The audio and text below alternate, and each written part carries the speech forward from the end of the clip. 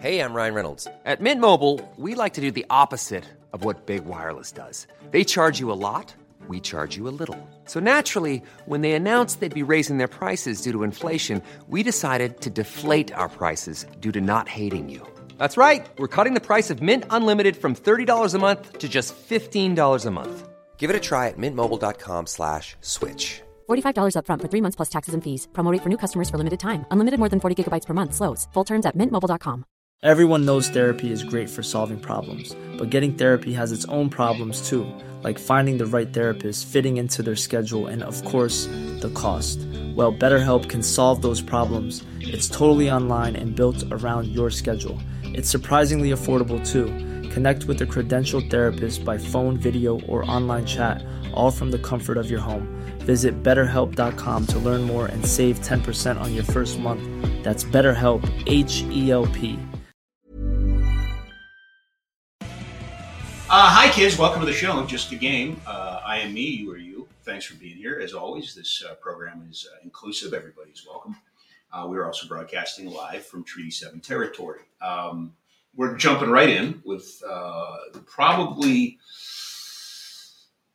outside of my dad, probably this most important figure in my life. Probably the biggest mentor that had an impact on me, Coach Ken Babey, who we worked together. It seems like yesterday, but it was many moons ago at SAIT. But since then, we've always remained friends. And so much of what I have after is what Ken taught me just at SAIT, the Trojan way and community and giving back. And that really set me on a path. So every time I do a show, every time I do a podcast, he's been part of it. He was part of a show we did way back on the radio called Hey Coach. We've done Hockey Canada podcasts. We've done Hockey Calgary podcasts. We've done the 6 foot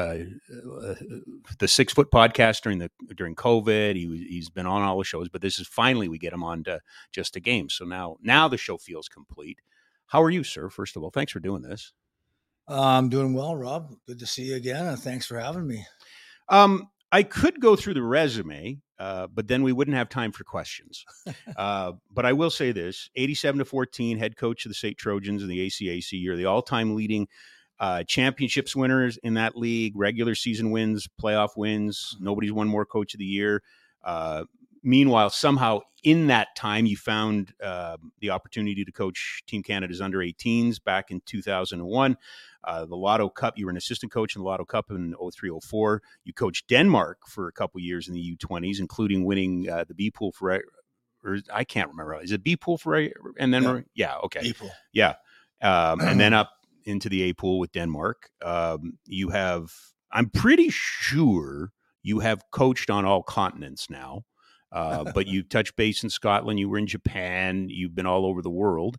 More recently, you've transitioned into para-hockey and were the head coach of Team Canada through a couple of Paralympics, but more recently led Norway in what was it? Was this the World Championship tournament? Or yeah, it was 2023 World Championships in Moose Jaw.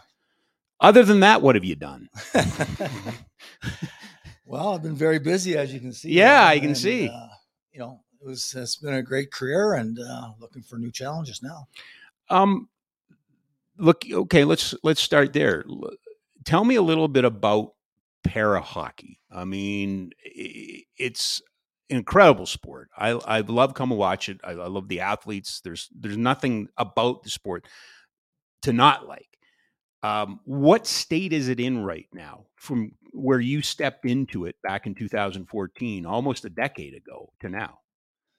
Yeah, I think it's still in a growth state. I think it's definitely improved in terms of skill, speed, and the physical fitness of the players is much better than it used to be when I started. In general, most countries now are the top countries in the world are playing a fast game. They have to be fit to play that game. But I still think there's a lot more growth that can happen in the game. Mm-hmm. It's like what's happened to stand-up hockey over the last few years.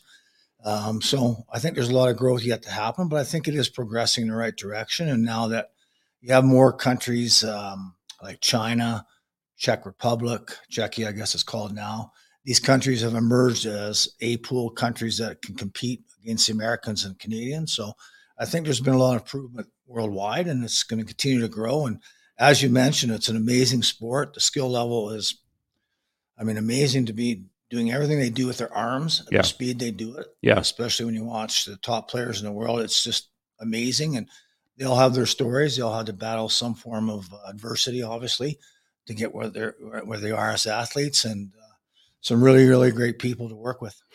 That must make them not a challenge at all, the opposite of that. It must be an easier task to work with an athlete who has overcome something. You know what I'm saying? That nobody's going to come into that room and the sympathy. They've all gone through something, right? Like Right. You're not, nobody's going to come in with a sad tale and and bring everybody down, right? Well, you know what? That's a good point. I think their adversity has basically got them where they are. Yeah. Because to play the sport's not easy. Right. It's hard. It's Right. a hard sport to play because you got to use your arms. You got to have a strong core. You got to sit in the sled, and it's just a tough sport to play physically, let alone the mental side of it. So, but I think at the end of the day, though, they're still athletes. I remember when I started in para hockey, I asked some of the guys I was working with, Billy Bridges and these guys, when I started, Steve Arsenault, I asked them, should I treat you guys different or? Yeah. I said, no, treat us like you would any other hockey team. I said, okay, sure you would. But, that's how I approached it ever since. And just treat them as athletes, just treat them, have expectations that you would any other team or athlete. And that's what they really thrive on. I'll just get you to pull the mic in just a little bit there, Ken, on you. Yeah. Oh, no, you don't have to lean in. Just pull it in. The one thing you mentioned or missed when you mentioned the differences, the level and the boards. The one you were the first person to put me in a sled, and I went out at WinSport. And you take for granted the give that the plexi gives you. That's not an option. Like it's a different game because of the lack of give in the boards. Like it's a physical, rough game. It's the most physical game I've ever been involved in. And I've played football, coached football, rugby, and hockey, obviously, stand-up hockey.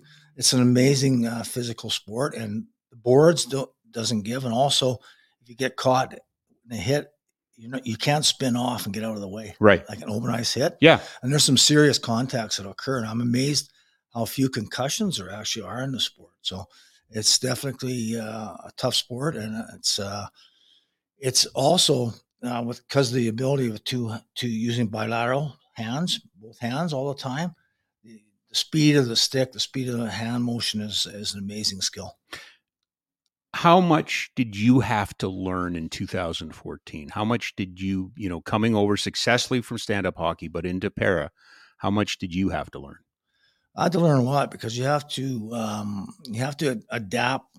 Hockey's hockey, so it's still the same concept of the game. The strategies are pretty much the same, but you have to adapt some of the drills you do. You have to adapt some of the style you want to play, the systems you want to run, because it's a two-handed sport. It's a sport that doesn't skate backwards, so everything has to change from the angles, checking and pursuing the puck, etc. So that part you had to change, but we just modified things and made it work. And, you tried some things that didn't work and you tried some things that did work, and you just had to learn that way. You mentioned the change in the last decade. It's got faster. Why is that? Is it a better athlete that's coming into it? Is it a more prepared athlete from either development leagues, or why is the athlete improving? Well, I think it is. It's a bit of all of it. I think the Americans are so fast; they're dominated by double amputees, which is a distinct advantage in the sport because you can pick and spin, and plus you're carrying less weight than a single amp who has a full leg. Or some teams, like in Norway, we had a lot of guys that were had paralysis, so they were. Had two legs that they had to carry in their sleds. And it's a big factor in the games. I think the Americans and Canadians have set a standard of play that's high, and it's caused the rest of the world to rise up to it. The ones, especially China, the Czechs, and some of these countries, and Norway back in its day, are trying to play the game at that speed level, that conditioning level. But I think it's a commitment to fitness, preparation, professionalism, and that's all been the growth of the sport in the last few years. What about development? I mean, are there opportunities for kids to get into the sport sooner to get better coaching in the sport? Well, in Calgary, there is a good program in Calgary. Yep. Calgary Sledge Hockey Association runs a good program. The AMP program in Calgary has a sledge component. But you know what? In Canada, there's only pockets. So Ontario has a pretty good programming. Quebec has some really good programming. A little bit in the Maritimes. Not much in Manitoba. Not much in Saskatchewan. Alberta's strong. And surprisingly, BC doesn't have much of a program. So, you know, that's the need, I think, in Canada. From my perspective, we have to come together with a united front and have a champion to take all these little pockets that are going on and bring under one umbrella, right? To create a true development league. And the example is the Americans. The Americans have a full development program, and it's tied to their NHL teams. Every NHL team in the United States has a para-hockey program under it. Mm-hmm. And so you have all those cities in the States with para-hockey programs. They draw the kids in. It's exciting for the kids and the parents because they get connected to an NHL team. Yep. And then they have, you know, the best players play on this team, but they have younger groups, and they have like basically a club system from top players to the bottom, young players coming into the system. So they have a pathway to get to the national team. Do we have any idea of how many potential players there are in our country? We don't. Okay. We don't. Okay. And it's you know, it's a tough environment to recruit in because everybody, there's no real database to go to, right? There's no system. Yeah. Like, you're looking for hockey players and stand up, boys or girls, there's a system. You can go look at players, right? Yeah. Basketball, you can do that. Soccer, you can do it. But in para hockey, there's no real unified system across the country. And that's why I think the Americans also have the advantage. They have that system. Plus, the Americans draw a lot from the military. Yeah. Okay? Yeah. War injuries, and get those kind of soldiers returning back, and they play on their team. So it's a tough challenge, but we can do a better job, I believe. The women's component to this, I've always struggled a little bit with this. We've had women's national teams on stand up for a long time now. Can you maybe just give us a little, from your point of view, why we haven't had, two streams at the international level? Well, Canada and the Americans do have women's national teams. Okay. They're just not Canada's team. I don't know about the American team. Canada's team is not directly under the auspices of Hockey Canada because it's not a national program in the sense it doesn't compete for a world championship because there's not enough other countries in the world playing it. But last summer, IPC, the International Paralympic Committee, actually had a World Hockey Challenge. They call it Women's World Hockey Challenge Cup, where they had a European entry mixed up with girls from different countries. They had the Americans there and the Canadians, and they played in a tournament. And I hope that would lead to something. But until you get other countries involved and you grow the sport internationally, then you don't have enough teams to play in a world championship. And I don't know what the exact number is, but I heard it was you have to have 6 or 8 countries involved to have a world championship. Piling on Hockey Canada has become somewhat of a national pastime here the last year and a half, and for good reason. But in this case, should we pile on Hockey Canada? I mean, the fact that there aren't other countries, shouldn't we be leading? Like that was, to me, what always separated Hockey Canada from the rest of the federations, is that we were out teaching the rest of the world how to play hockey. We were out teaching the rest of Dave King, all of these guys, Wally Kozak, were out, getting the opponents to the next level. Doesn't it behoove Hockey Canada to have a program and to promote the program? Well, I think so, but I can't speak for Hockey Canada as to why they're not doing that. Okay. But I think so. I think the history of Hockey Canada, for the most part of its history, has been a leader. Yeah. And that's why other countries got into hockey, is because Hockey Canada went out and taught hockey worldwide back in the 60s. And then all these other countries starting getting good at it. And I think we could do the same thing in this country. That's why I'm talking about us coming together in some kind of a para-hockey summit in this country and say, okay, how can we grow women's hockey? How can we grow a development program for para-hockey in general? So I think that could be done. You mentioned AMP hockey. I'd be remiss if I didn't mention my dear friend Chris Cedarstrand, who's was in the program and has really been that champion in this community. He invited me over recently to the gym at Winsport, that the Calgary Flames Foundation had given them funding for wheel sleds, so that they were playing an adapted version in a gym, like roller hockey. Like roller hockey. Does that have a role to play in the development of the sport? Oh, for sure, because you don't have ice time all the time. So, I mean, just the idea of getting in there. I've tried that on those roller, I guess they call it roller blades, so to speak, in a sled. And it's even harder than on the ice, right? Yeah. So that would even be better for conditioning. But it's a starting point, and then you can get kids trying it out without being on the ice, and they could try it out year round. So that'd be a great opportunity to grow the sport. Yeah. Anything you can do to get, and again, access, right? You mentioned Saskatchewan. I remember being in Estevan back in the late 90s, and we had a young man who would travel to Regina just to play, right? Because, that's how it is. But because the sleds aren't cheap, are they? Like, it's not a cheap sport to equip.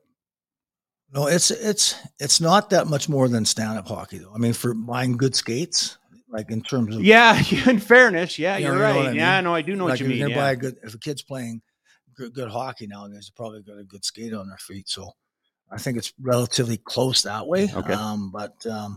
There's so much can be done in terms of the equipment and the growth of the sport, even that way, the technology part. I mean, I think we can develop better sleds in Canada than we do. I think we have to find some product that's a little lighter, a little stronger, don't break up as much. Right now, a lot of the guys that I was coaching had sleds were put together with nuts and bolts still, and I just find that be a little archaic, and I think we can do a better job of sled design, bucket design, and get more efficient. What's the hardest position to coach in para hockey? I would say probably goaltending. Oh, so it translates then. It does, for sure. It's goaltending is even uniquer in sledge hockey, para hockey than it is in stand-up hockey, because it depends on your disability how your movements are going to go. So if you're a goaltender coach and you're dealing with a player that's an amputee, his positioning might be, especially the Canadian guys that we had, they were playing like a butterfly style, so they're up on their one good knee and then like kneeling so they could get up on their sled that way. But some guys play like a first baseman with their leg out. Yeah. Some players have paralysis; they can't move. So you're dealing with all kinds of different variables when you're trying to teach them the basics of goaltending. I mean, the basics still coming angles and rebound control and quickness with your hand, your gloves, but movement is the key piece. That's all goalies struggle with in para hockey. I recently spending some time with Ryan Straznitsky, and he was trying wheelchair basketball. And he informed me, and I had no idea of this, that they have a point system in international play, right? That certain disabilities are assigned certain points, and you can't exceed that number on the floor at any one time. Listening to you talk about the differences, do we need something like that? Do we have something like that in para? That, if double, boy, I feel like a real heel sitting here going, well, those darn double amputees, they have to. You know what I mean? But is there an equalization or is something that needs to come to the sport? Well, that's a tough question, because in wheelchair rugby and wheelchair basketball, there is a point system. Okay. You have a certain amount of players on the court that have a certain disability, right? Right. And it always goes back to the double amputees have the most have the more speed and flexibility and mobility because of the weight. Yeah, because of the weight, and because just think of the turning of a sled with a leg versus not having a long sled in front of you, right? So hockey's talked about it, but I don't think hockey wants to go down that road. I think because then it would be like targeting the Americans, who are primary. I think they had 10 or 11 high double amps, above the knee double amps, which is, like I said, pick and spin, mobility.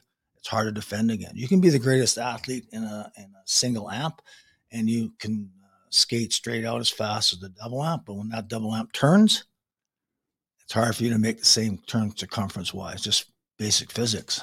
So what's keeping you as a coach or an organization from saying, well, we're only going to recruit double amputees? Well, finding them. Okay. Right? So seriously. But if you, and again, I'm not trying to pick a fight, but if you increase the we've often talked about the pyramid, right? Mhm. So what we really need to do is increase the base of the pyramid. We need more kids in youth programs. We need more access. So if we get that, is there a danger of, not having opportunities for everybody and just, kind of recruiting based on the one issue? Well, I think it's a possibility because if you look at the speed of the game now, Yeah. from what it was, where it was even 9 years ago when I started with Team Canada, it's gotten faster.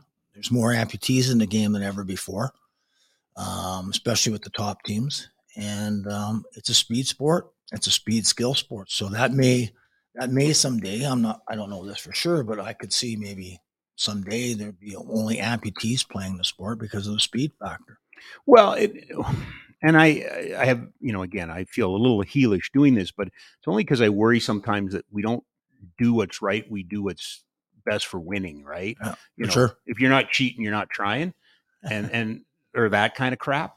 And it is. I mean, you have to take into consideration, right, for all the reasons you talked about, turning radius, speed, Yeah. all of those sort of things, right? Well, you do, and well, at the end of the day, high performance sports is about competing and trying to win gold medals, right? So, Yeah. if you look at the world and countries in para hockey, Mm-hmm.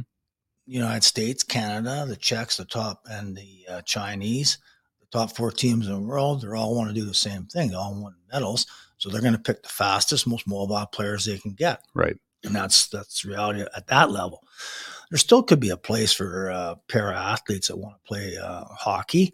And there still could be a place for para athletes that maybe can't play para hockey down the road because they're not fast enough or mobile enough. There's other sports they can get involved in, like wheelchair basketball, skiing's another one a lot of guys do. Mm-hmm. So, I mean, there are other opportunities. We just have to create opportunities that suit the needs of each person's disability. What about stand-up players playing para to increase numbers? You know what I mean? In the event that is there value in that? Is that something that we should be promoting? Absolutely. Yeah, we need that. And Calgary is a great example. The league in Calgary mm-hmm. has a good league, and a lot of the teams have able-bodied players on it playing. That is their choice to play hockey. They just want to play sledge hockey. Well, it's a different workout, yeah, right? And they're stand-up. Some guys might have bad knees, bad backs, so they don't want to play that. Or they can't skate very well, but they can play para hockey. I mean, sledge hockey, it used to be called. Yeah. And so that allows the para athletes to have a league to play in. Mm-hmm. And like Team Alberta, they have provincial teams in Canada, not all provinces, but I think there's 5 or 6 of them. Team Alberta, who I'm familiar with, they had about 4 or 5 able-bodied guys playing on that team, but that allowed them to field a competitive team. Gotcha. Right? Yeah. Well, and I would hope that we would get to a place where we can encourage that, right? Yeah. Because you and I both know the success of hockey is always measured by not the amount of NHLers you produce, but the amount of beer league players you produce. Absolutely. Right. And it can't, and you hate to see a sport in which, well, I'm not playing for gold, so I can't play anymore. Yeah. You want beer league sledge hockey or para hockey, right? That's the goal ultimately. Yeah. It's sport. And, the most fun I had as a player was playing scrub hockey. That was the most fun. And we got to keep that's the love of the sport, playing the game for fun. And yes, we tried to win the games, but we were playing for the fun of it, And once you lose that, you lost the whole sport. Yeah. Well, and I talked about the influence you've been on me. But Coach, I remember, we can tell the story later, but, being out on the ice and then you do dog hockey and it just changed. Everything changed. Yeah. They became kids again, right? Yeah. You can have the most serious, angry practice or whatever, but you put those nets cross ice and you throw a puck or a tennis ball in there. Because you used to start your practice with a tennis ball too, right? Yeah. So that's the essence of the sport, right? Playing for fun. Right. And that's when the guys are happy and you want them to get – I always went back to coaching. For me, you do your work, get them interested. That was the ball hockey stuff. I mean, the tennis ball stuff at the start or some fun game, and then go through the work part of your practice and then finish with something positive and fun again. Yeah. That they leave the rink feeling having fun. Right. Start having fun and leave having fun. Then they want to come to the rink. Exactly. I mean, there wasn't every day we had that, but I mean, most days we tried to build that into our practice. And I go back to this. Sport is about having fun, and that's what it's going to be for 9.9 out of 10 of us. Right. Some of us will get into it and do well as athletes, and that's fine. But 9.9 of us are going to either keep playing the sport or not play the sport. It's not the same to me as when I hear kids quitting the sport because they don't like it anymore. Yeah. When they started loving it when they were kids, Yeah. what happened? Right? Yeah. What happened to their love of the game? Well, we beat it out of them. Yeah. Right. And, I talk about it all the time. Tom Ferry for the Aspen Institute, North American Youth Sports, designed for the parent, not for the kid. And, that's where that love comes part. And, just to make a nice nifty transition here was the love. I mean, was that an automatic, a given for your athletes in para? In para? I don't know. That's a good question. I think some of the guys, a lot of the guys I've worked with in para hockey in Canada and just recently in Norway, a lot of them never came from hockey backgrounds. They picked it up after their injury. After their injury Yeah. or illness or disability occurred to them, right? Right. Some of them had it from birth, a disability from birth, so Mhm.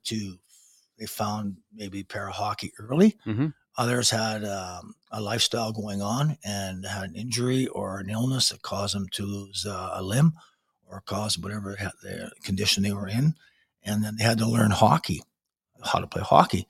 But the elements of hockey, I don't know if it was always there for fun, but maybe it became fun. I don't know. But it's not the same system that hockey players go through in Canada Right. or the United States, girls and boys, where they're brought up playing the game. They chose the game. They stay in the game because they love it. Yeah. You hope. Yeah. And then to get teenagers and they're still staying in the game, and that's wonderful. And then if they play it as a fun recreational sport as adults, that's even better.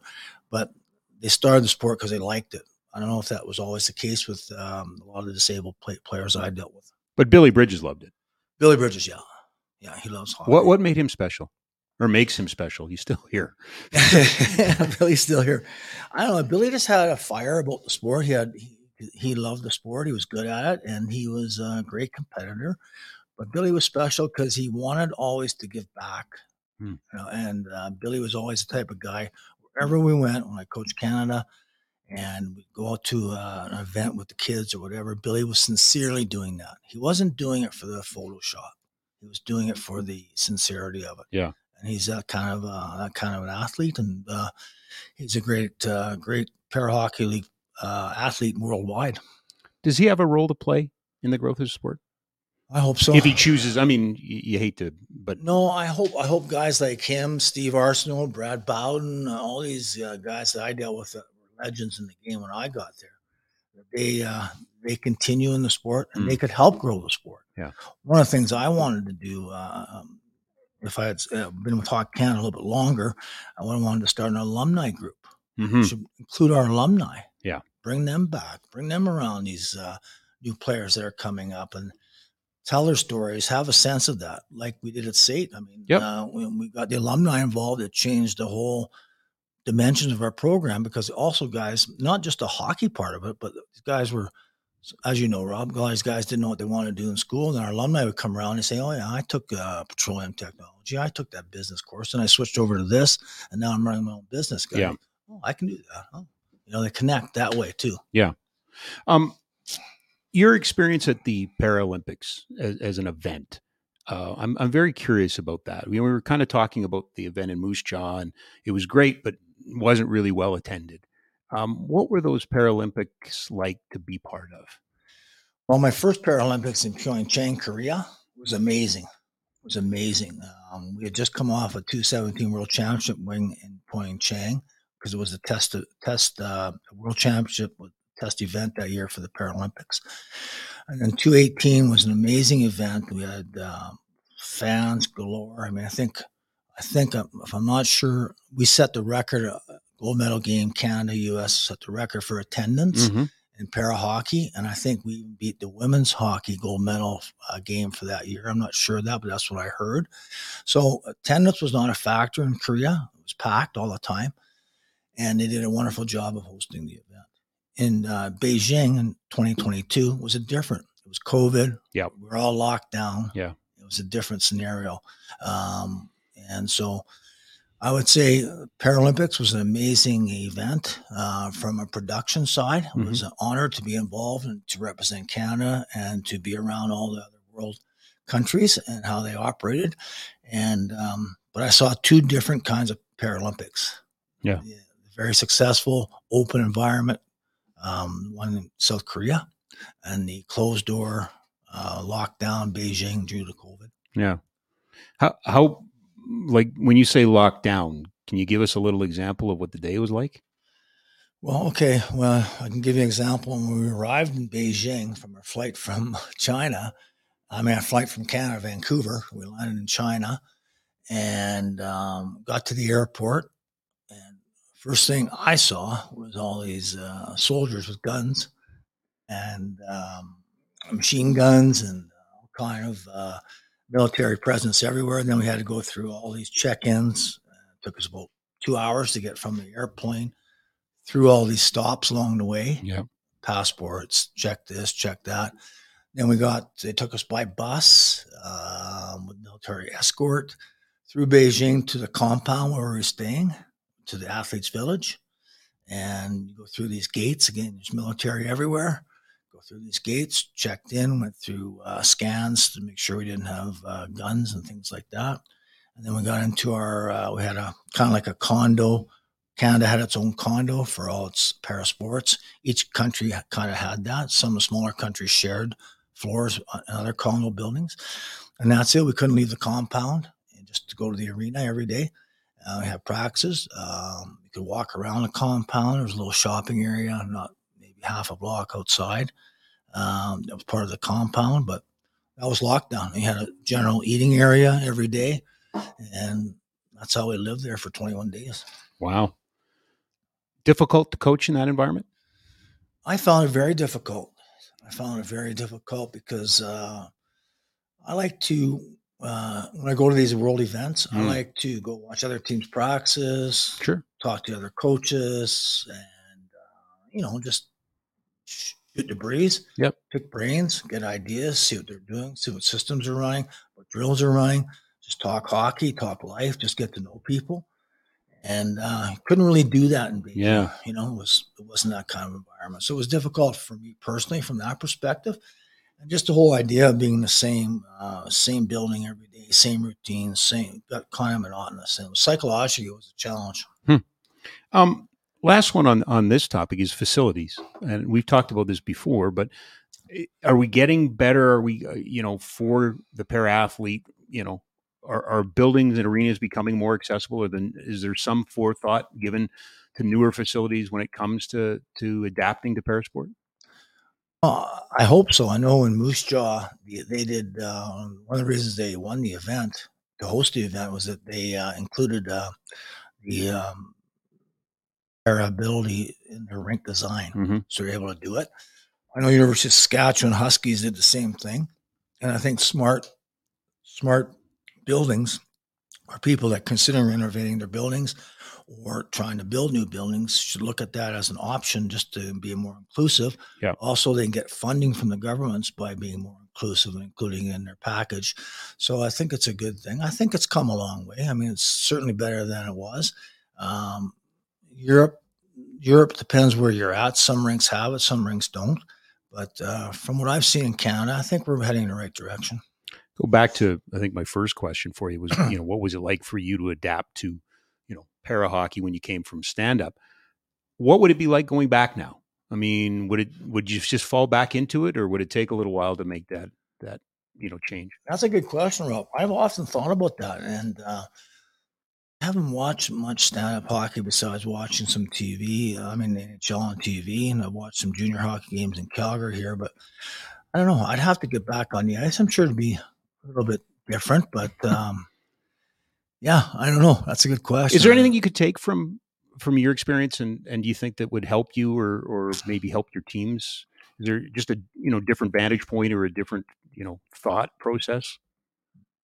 Yeah, for me, it'd be the whole idea of angling and checking with better angles, that kind of thing. Just in para hockey, you have to, because you don't have a long stick, you have to position your sled and your body always in a good angle position. So that just technical side of the game, that would be Right. something I'd take back. I mentioned before, long tenure at SAIT and all of the accolades that go with it. Was it hard to step away? I mean, that was, a quarter of a century, right? More than that, actually. That was very hard, Rob. As you know, my whole career was at SAIT basically, and SAIT was such a great school and still is a great school. But when I was there, we had people like you. We had all kinds of good people around us that we were able to bring into our folds, onto our team, so to speak. And Yeah. they, we all worked together for the most part. Most of us worked well together, and we had the same vision of our sport. Mm. And, when you and I started, we built the idea of the Trojan pillars, courage, spirit, and all that stuff, right? Yep. And so we came up with that, and we branded, so to speak, the Trojans as to what they were. And, yep. Well, that was my first kind of venture into culture. Yeah. Right. I think before that. Hiring for your small business? If you're not looking for professionals on LinkedIn, you're looking in the wrong place. That's like looking for your car keys in a fish tank. LinkedIn helps you hire professionals you can't find anywhere else, even those who aren't actively searching for a new job but might be open to the perfect role. In a given month, over 70% of LinkedIn users don't even visit other leading job sites. So start looking in the right place. With LinkedIn, you can hire professionals like a professional. Post your free job on linkedin.com/people today. Ready to pop the question? The jewelers at BlueNile.com have got sparkle down to a science with beautiful lab-grown diamonds worthy of your most brilliant moments. Their lab-grown diamonds are independently graded and guaranteed identical to natural diamonds, and they're ready to ship to your door. Go to BlueNile.com and use promo code LISTEN to get $50 off your purchase of $500 or more. That's code LISTEN at BlueNile.com for $50 off. BlueNile.com, code LISTEN. Everyone knows therapy is great for solving problems, but getting therapy has its own problems too, like finding the right therapist, fitting into their schedule, and of course, the cost. Well, BetterHelp can solve those problems. It's totally online and built around your schedule. It's surprisingly affordable too. Connect with a credentialed therapist by phone, video, or online chat, all from the comfort of your home. Visit BetterHelp.com to learn more and save 10% on your first month. That's BetterHelp, H-E-L-P. We never talked about culture. No. And you and I talked, and you were part of our strategic team, and we talked about it as a department. Okay, what in this hockey world in Calgary, what can we be known as? Right. And I said, well, we talked about it, and we said, well, community's lacking some leadership, some support in the community. In those days it was. Yeah. And we were lucky. We got in at the right time. Timing's everything. Sure it is. We started doing those hockey clinics, yeah, hockey schools, and going out to the community with the players. And the players, remember, they come back a little prouder about being a Trojan. Absolutely. Shoulders back, Absolutely. head up. They had some reason. The kids would come to games because they're going to hockey connected school. to it, right? Yeah. So there's a connection. Yeah. And that community spirit just came part of our pillars of our athletics program for all our sports. Mm-hmm. And that's the proudest part of being a SAIT for me was the community involvement and the good work we did there, and seeing our athletes grow up, so to speak, and become fine men and women and out in the community in their careers because they went to school there. It's hard for me to look at U Sports. It's hard for me to look at the ACAC and not think about you, and also about how hard you tried to bring the two together. Is that I don't want to say a regret, but I mean, I'm one of the few people I think that knows how hard you worked on that for a long time, and it never quite clicked. Why didn't it click? Why? It just seemed like a natural. Well, it was a natural to me, and it still is a natural to me. Yeah, exactly. It hasn't changed. It's a no-brainer to me. But, it cost me a lot of political capital, I believe, in my career in general. But I was doing it for what I thought was the right vision of college university sports in Canada. Is why do we have two systems? Yeah. Why don't we have one system and a tiered approach to that system? Some schools like the University of Calgary, U of A, they might be in every sport. Mm-hmm. And other schools like SAIT, NAIT, Mount Royal might be in certain sports that they can compete at. Yep. In tier one, then you have tier two. Yep. And you see this in the United States all the time. Best example is University of Alaska has their men's hockey team in Tier 1, and they have all the other sports in Tier 2. Yeah. And that's just what they're good at, right? So, and the system would be so much more, I don't know, I think it'd be more marketable. Local marketing certainly would be great. Media coverage, because you have more localization. So my vision was a hockey basketball program where Sate would be playing U of C one night, then playing U of A the next weekend. Nate would be coming down to play Mount Royal. Mm-hmm. And you had that whole Alberta element to it, right? And then you could have regionals, and it could build out from there. But at the end of the day, it always came down to academics and governance of the academic institutions, which is not a lot I know about, but I know the basics of it, where universities are slated to be universities and tech schools are slated to be tech schools and colleges are colleges. But to me, we shouldn't tier the academic choices people make based on one being than the other. At the end of the day, athletes is athletes. Yeah. Play hockey, play on the soccer pitch. Doesn't matter what kind of student you are. Right. It matters, can you play on the field in that sport or on the ice in that sport and compete equally? Yeah. And so me, it was more like a blended version and open door inclusive version to, okay, if you want to have Sate technical students playing against university students, good. Doesn't matter. Can they play the sport at that equal level? Yeah. That's all that mattered. Yeah. And I think it'd be more cost efficient. And it was just, and, you know, we had a lot of big supporters. We had our president at the time, Irene Lewis, was a big supporter. Doug Mitchell was behind it. We had a lot of people in the right direction. Mm-hmm. Michael Dyer, our former vice president, was a big advocate, and we were heading in the right direction. And then, bang, the door got closed. Yeah. Well, I mean, it's, you know, I hate to say it and I hate to overgeneralize, but, you know, there we are again with institutionalism, Right? Institutional thinking, right? Like, we're not looking at what's best for everybody. We're looking at what's best for us or whatever. And here we are, you know, 20 years later, asking ourselves the same question. Couldn't it be a better system? Yeah. Like, couldn't it be a more effective system? Yeah. You know?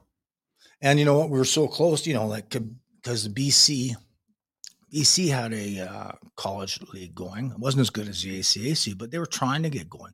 But how we created this one system, then you could have another level, Tier 2, where they could be part of. And you could even have a Tier 3 for the small rural colleges around Alberta, Absolutely. Saskatchewan, Yeah. where you had entry points. Yeah.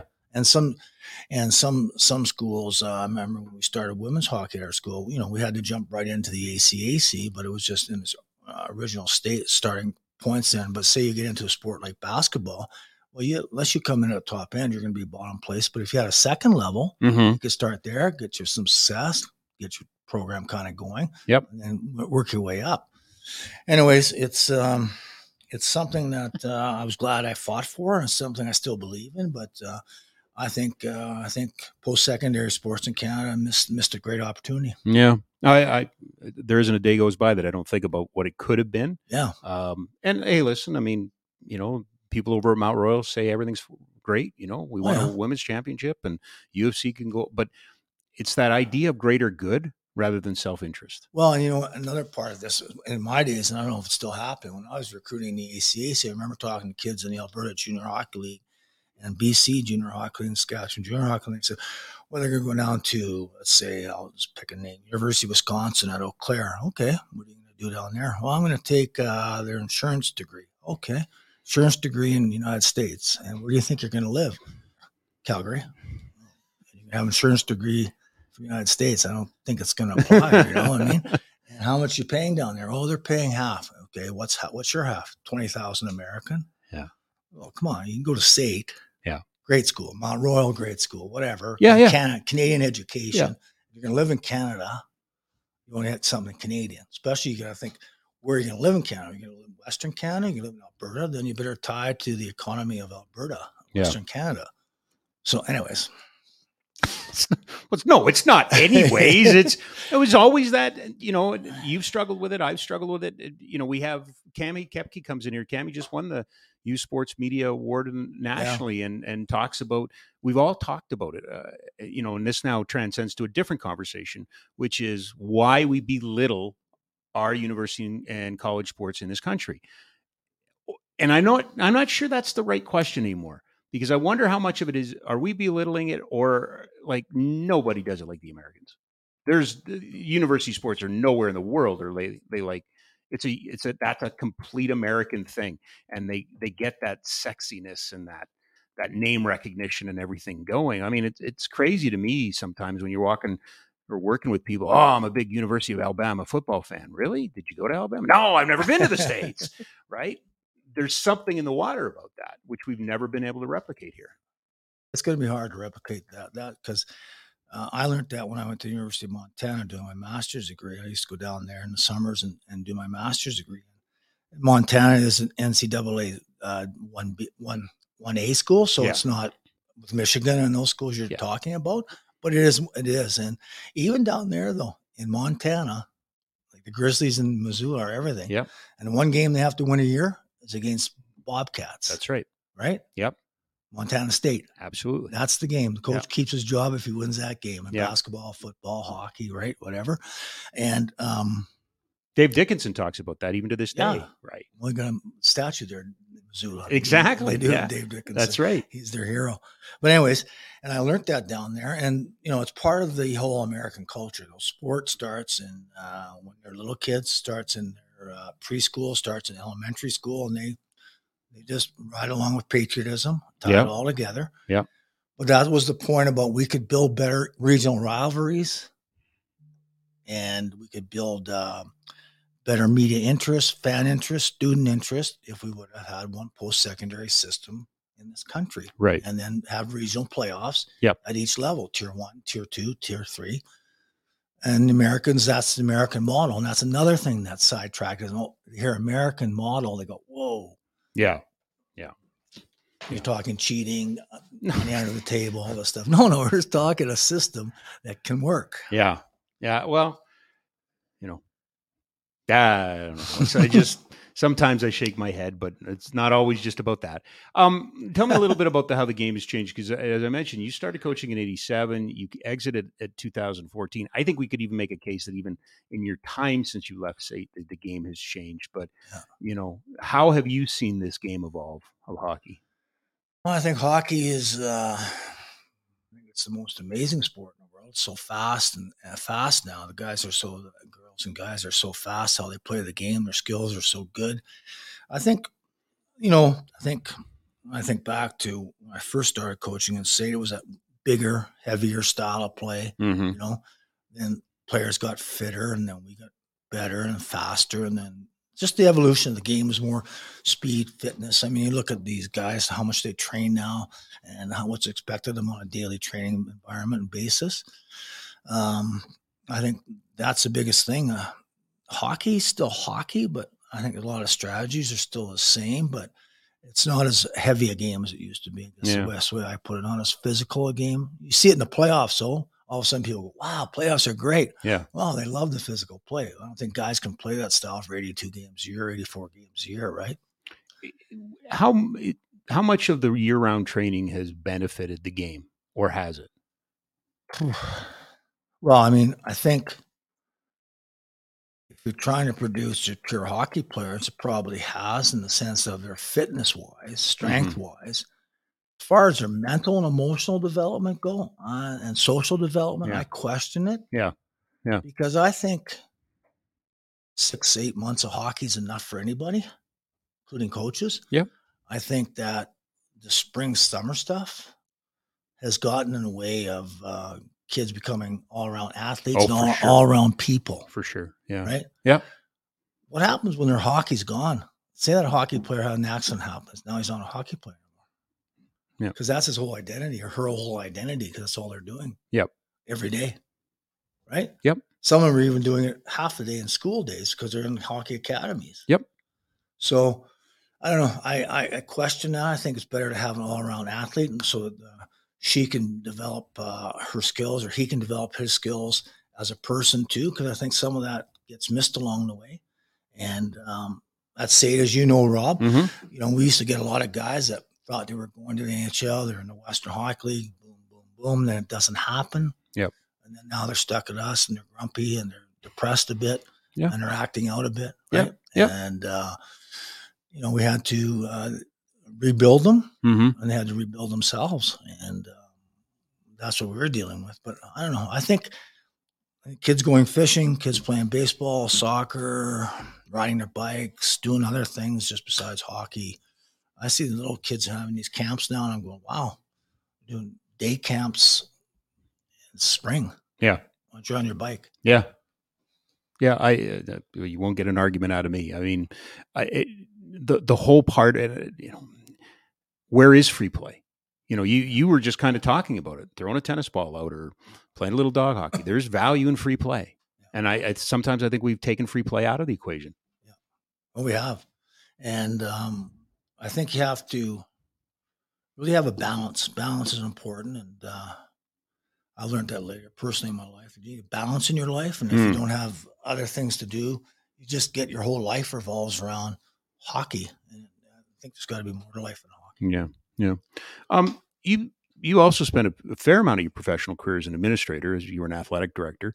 And you've seen the national organizations like Hockey Canada. The last 2 years in this country have been somewhat of a reckoning, I guess, for the lack of a better term.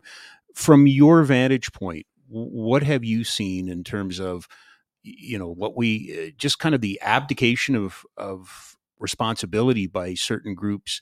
We've got problems in hockey. We've got problems in soccer. We've got problems in gymnastics. We've got problems in almost all of our sports at the national level. Why did it all come to a head, do you think? Well, I think a lot of it's come out of this idea of the pro model, I call it, where everything's corporate and you forget. You start as an amateur organization working for the kids and for the minor hockey and the parents and that. I'm speaking on hockey's behalf. And then you start having success. You start getting money, you start branding, you get into the corporate world. Mm-hmm.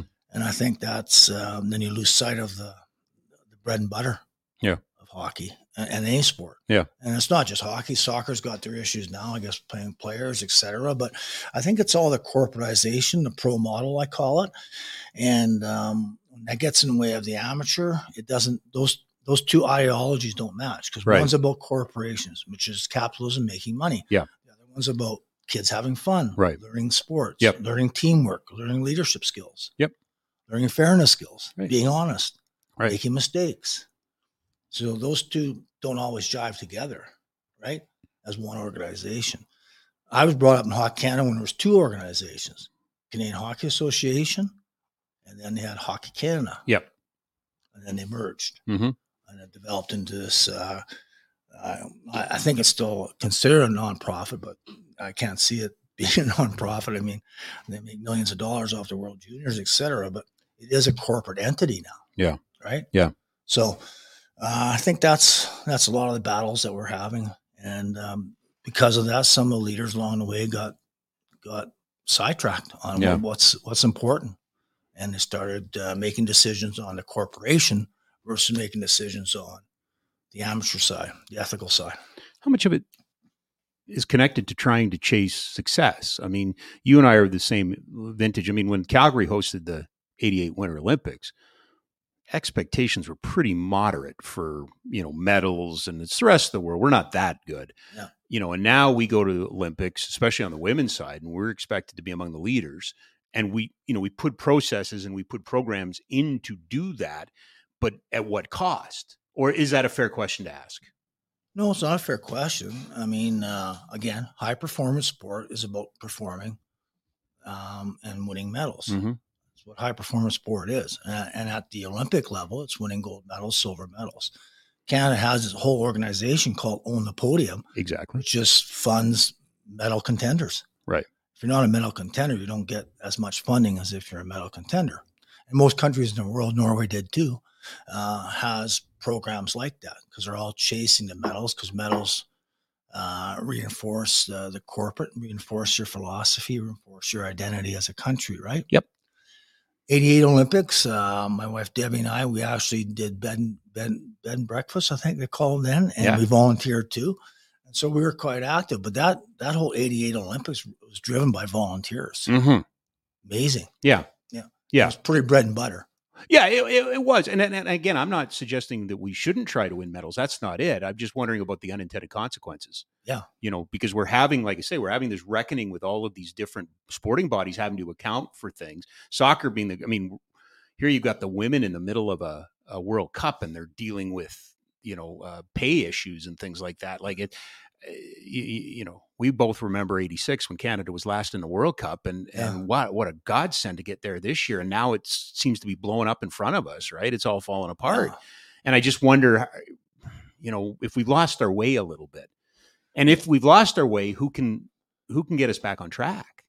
Well, yeah, I've been watching this World Cup with the women's. Yeah, and the women's are Canada's in a tough battle now because Nigeria won 2 games. Yep. So Canada has to beat Australia, and they're going, well, if Canada loses this, they're going to be moving on. Well, that's sport. It doesn't mean they didn't try. It doesn't mean they're not good athletes. Just Nigeria came out of nowhere, like we're seeing in sport in general, especially in hockey. Countries now. Latvia did that. Yeah, countries now are winning that never. Germany was in the gold medal game. Yeah, right. Well, exactly. No, that's a great point. And so, sport. Sometimes it's just as simple as it's sport. Right. So with the ball bounced, the puck bounced that day, that moment. And in world championships and World Cups and World Paralympics and World Olympics, it's one game. You could live or die on that one game. You could live and die on one shift. Could you coach for 25 plus years in one team anymore? No. Those days are gone, aren't they? They are gone for sure. Absolutely.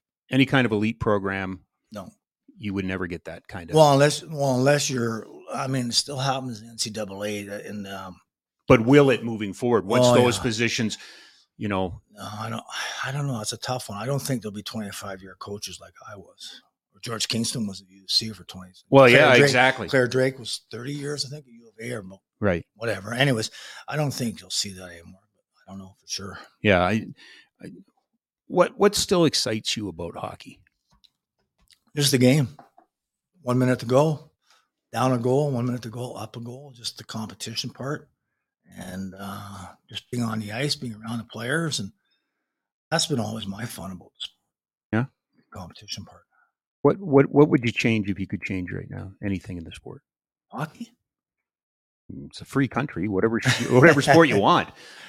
Well, in hockey, I would like to dial it back down a bit, back to a little bit more the fun part of it. I'm not saying kids aren't having fun. I can't really say that, but my sense is that it's with all these academies and year-round hockey, it's just you don't get a breather from it. I think people need breathers from things. So that'd be something in hockey I'd like to see dialed down, but can't control that.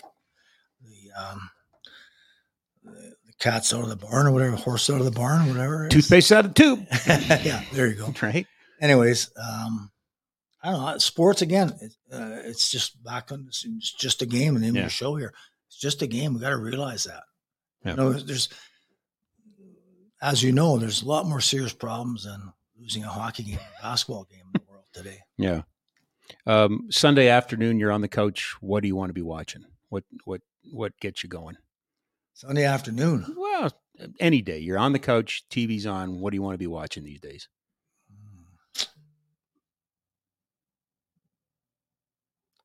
Stampeder football. That's awesome because they can use you.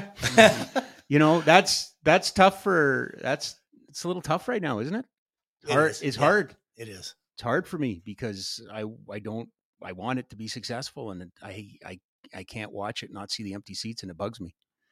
Well, and good thing you're not an Eskimo fan. No. Well, that's ineptitude. Like you got to win at home at some point, right? Well, we'll see. I wouldn't bet on it, but no, it'll come back. Calgary fans have been fortunate over the years that Stampeders have always been so good, and I think this is a little bit of an awakening for some of us fans. Yeah, I don't know. When I got here the second go round, it was Federic and Fateri, so it was a circus.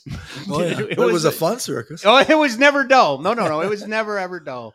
You and I were talking over lunch about Shohei Ohtani, and how incredible. I mean, this week he pitched 8 innings and then hit 2 home runs in the next game in a doubleheader. Like that's the stuff of legend, right? That's the stuff of Babe Ruth, and we were never going to see that again. And to me, it's so exciting to have that player in sport right now. He's an amazing athlete, and just his whole approach. And I watched the show on his where he came from Japan, where he grew up, and all. He's just a down to earth athlete, and just. I was listening to some other podcasts at night. What?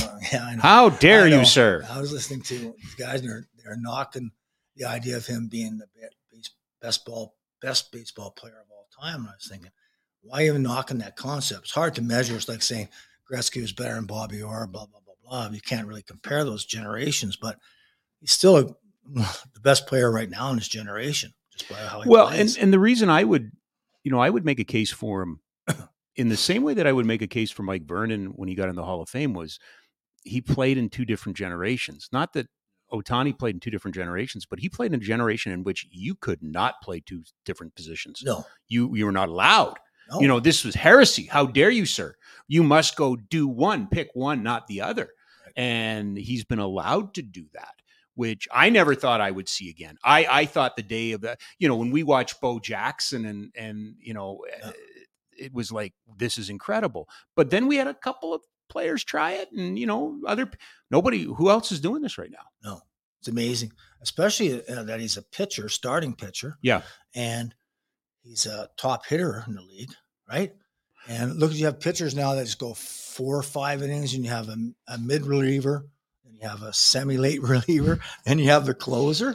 I mean, I remember watching pitchers go 9 innings. Oh, it's insane. Now you're going to make me mad. Because I was looking at those numbers about complete games, like 10 years ago, and guys were, 20 complete games or whatever. Now you might lead the league with 4 or something silly like that, right? And Nolan Ryan used to go 9. Oh my God! If he got pulled, he'd like freak out. He would freak out. Yeah. And there's lots of reasons for that. I mean, they talk about health and arm, and all that. But I don't know. I think sometimes we're guilty of overthinking, and Shohei Ohtani, when I'll go back to hockey for a second, it used to drive me nuts. Oh, we want to talk this. Oh, he's a starting goalie. You can't talk to him. It's 11:30. He's not playing until 7:00 tonight. Surely to God, he can answer a question. Oh, no. Can't do that. It's game day. And that's where I got into this whole delicate genius thing. We treat them like they're delicate geniuses. Like, they're not. And Shohei Ohtani proved that. They're not. Like, dude pitched and then hit. It can happen. Like, he's okay. To me, and it's kind of that putting them up on the pedestal, and I don't think that's helped at all. No. Like, I'm not suggesting that NHL players should go work, grocery stores before games or stuff like that. But I think we got to your point about dialing back. They're not delicate geniuses. No, you know what I mean. Let's treat them more like people. And most hockey players, athletes in general, soccer, the girls in soccer, they have to be having fun. He's having fun. Yes. That's why he's doing so good. Yes. He gets the pitch and hit. Yes. He's in the game. He's playing all parts of the Lord game. knows if I could do what he do, I'd have fun. I know, but you're right. I think sometimes we think, you got to protect them. You got to do this. I call it the halo effect, right? You got to make sure they're okay, have a halo around them. No, I think they're just people, and they want to be social. They want to be sharing their fun. Yeah. Before I let you go, I talked about my mentor off the top, and you're one of them. Who are your mentors? Who are the guys that got you to where you are today? Oh boy, that's a tough question. I mean, I was mostly influenced in my younger days by my grandmother. She was a Ukrainian immigrant that came to this country at 13 years old on a boat by herself with one name in her pocket that her father had given her, because the Soviets were coming to take over their town in Ukraine, and he was a farmer. And he sent her here because she was the one that was had went to school. And anyway, she got on this boat and she came to Montreal and took a train to Saskatoon and took another train, rail liner to PA, where the family lived. And she made her life in Saskatchewan. She became the president of the Ukrainian Women's Association. And I remember her as being a very strong leader and mentor for me when I was a young guy growing up.